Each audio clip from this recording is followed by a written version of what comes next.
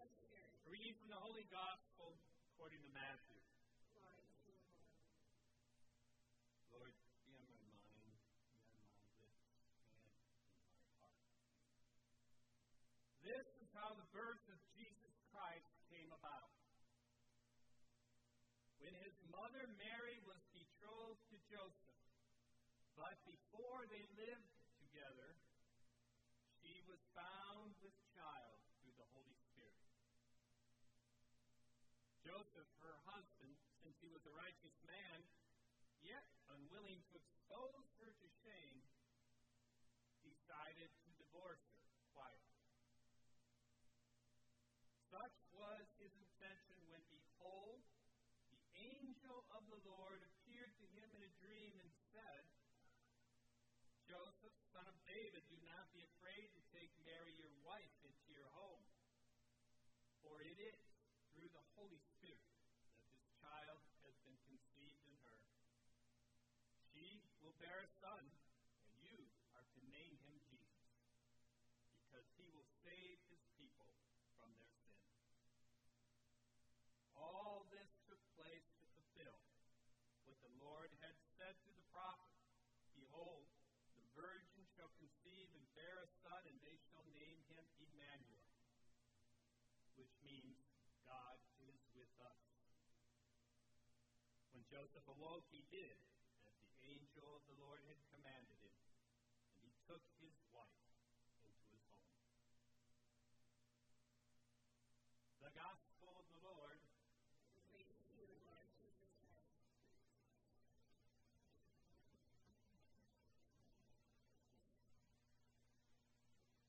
Today's Gospel and first reading are just packed full of things, and I'm sure they sound familiar to you. Have you ever heard this Gospel before?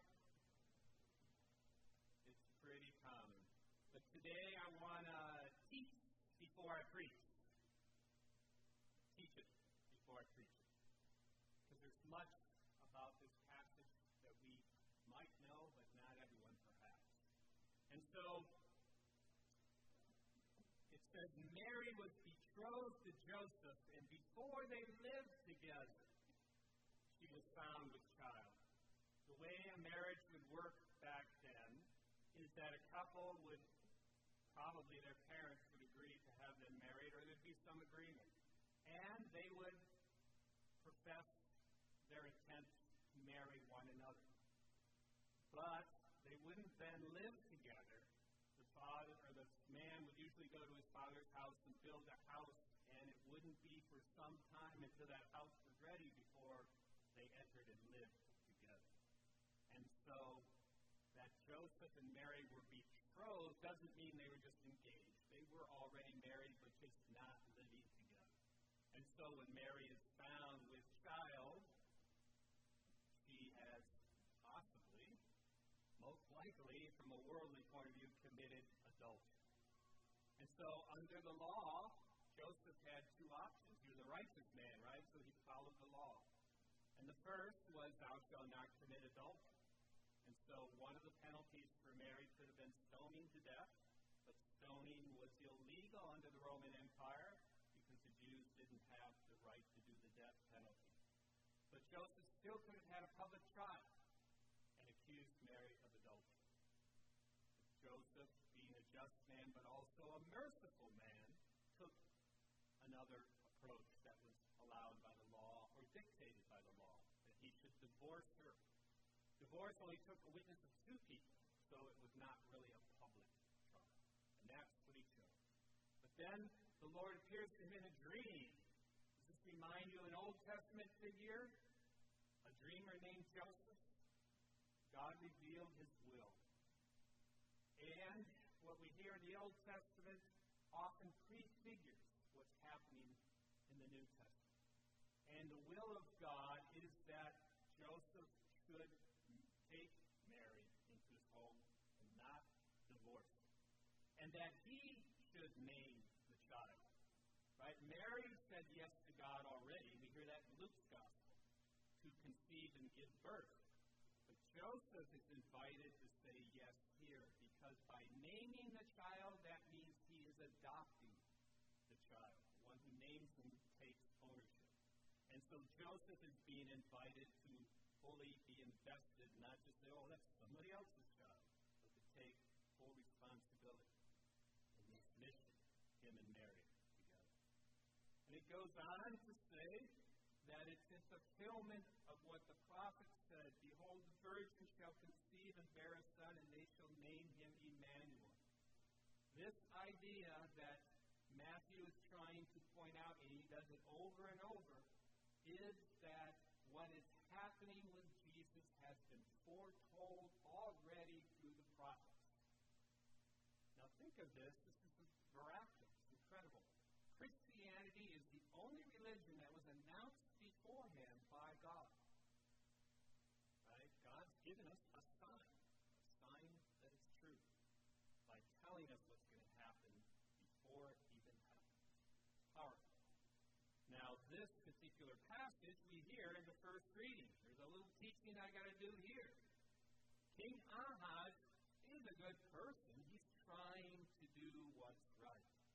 And he is the king of the southern nation, Judah, and there's a northern nation, Israel. And they used to be, right, part of the same tribe, but they've had a family quarrel, and they're individual and separate. And so now Ahaz in the south is afraid that the north is going to attack him. And so what he does is he makes an alliance with Assyria. Isaiah the prophet is saying, Ahaz, don't do this. It's not a good idea. God wants you to trust in him, and he'll make this work out. So the prophet says, ask for a sign. Now, you know you've heard this maybe. You shouldn't ask God for a sign. You shouldn't tempt God. But God is saying, ask for a sign in this case. But Ahaz refuses. He uses false religiosity. I can't say that. False religiosity to claim, I'm not going to ask God. Why not? Bottom line is he really doesn't want to hear the answer. He, a lot like you and I think, wants to rely on his own strength. I'm not going to be weak and trust in God and do nothing. Hold tight, have patience. I'm going to solve this problem. So he makes an alliance with Assyria. And what happens? This is really the cause of the fall of both the north and the south. Assyria then makes Judah, the southern kingdom, a slave or vassal state that has to do whatever Assyria says. And now, because Judah will no longer defend the north, Assyria attacks the north. And the north falls, and then later Babylon captures Assyria and the south. And they go into exile. The sin of, like Adam and Eve, thinking I know better than God, I don't trust God's will, I'm going to work it out my way, is the cause of the fall over again.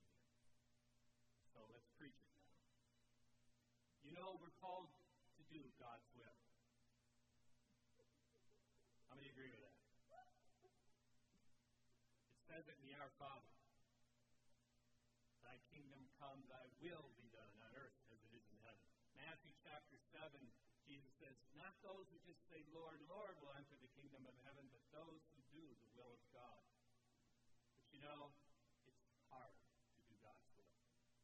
And even from the beginning, Adam and Eve, we suffer and we revolt against doing God's will. Because we have been given a will. We want to be free. We want to choose what to do. And we feel empowered to solve our problems. Part of that's really good. But God gave us that freedom not to do whatever we want.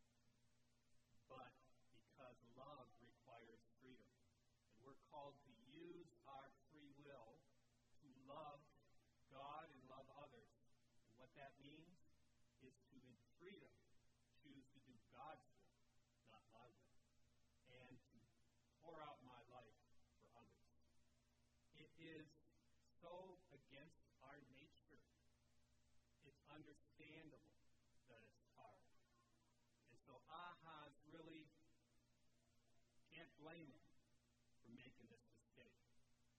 But like Isaiah was telling Ahaz, ask for help. God will help you. God will help you God's will is. But in Ahaz's case, maybe he should have asked, maybe Isaiah should have said, ask for God's help to even want to do God's will. Because we all know that doing God's will is hard. Look at Mary and Joseph. Imagine a young couple about ready to get married. You might have your whole life planned out, idea of how it should go. And then God enters and reveals His will that you're supposed to say yes to this child that may not be yours. And it's going to change your whole life. And how much did it change Joseph and Mary's life? Immediately, they're without home. King Herod chasing the child to try to kill. They were refugees in Egypt. I'm sure there's many times when Joseph and Mary said, this is really God's will. But yet, you got to agree, the world is a much better place if we said yes. God's will is difficult, and we all struggle to do it. But God is asking us to ask for help. And God is trying to show us that no matter what, it still is better to do God's will. Because even when it doesn't look like it's working out, God is still with us.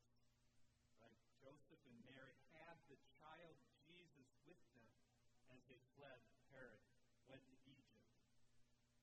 Do you think God would let that child die, that family be overcome by evil? God protected them because God was with them. God is with us too in our lives.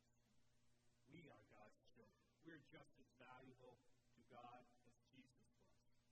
We are all children. God loves our children. We can trust in Him. It's hard to do, isn't it? God wants to lead us to a better life. So, key is to do God's will. If I can try one crazy thing, here's what often happens. Not all of us really do God's will. Isn't that a terrible thing to say? But it's helpful to admit it. Let me show you what I mean.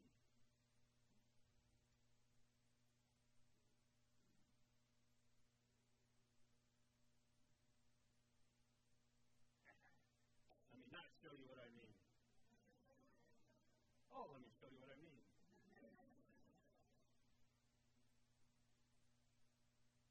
There's 3 ways we can live our life. This is a pretty clever little drawing. I think I need to explain it. That circle is the sphere of our life, right? That chair can represent 2 things. It can represent the throne, who's really the king of our life. It can also represent the driver's seat of our car.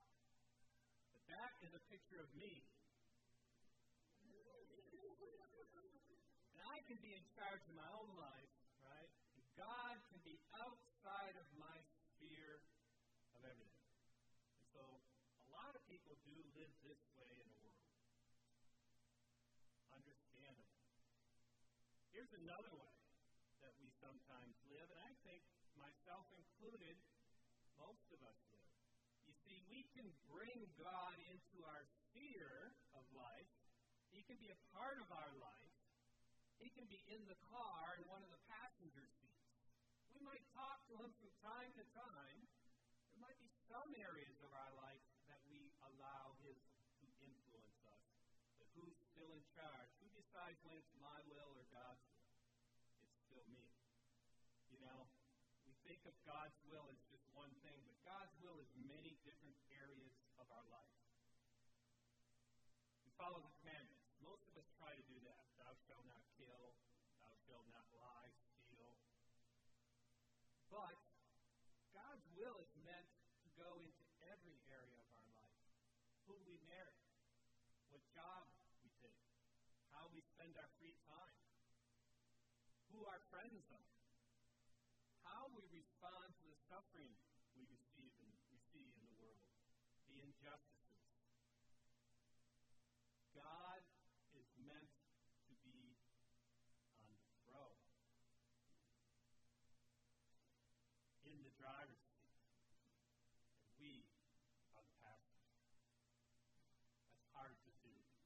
And again, some areas of our life we do better than other areas. And so today's message, Isaiah says, God asked for a sign. I say,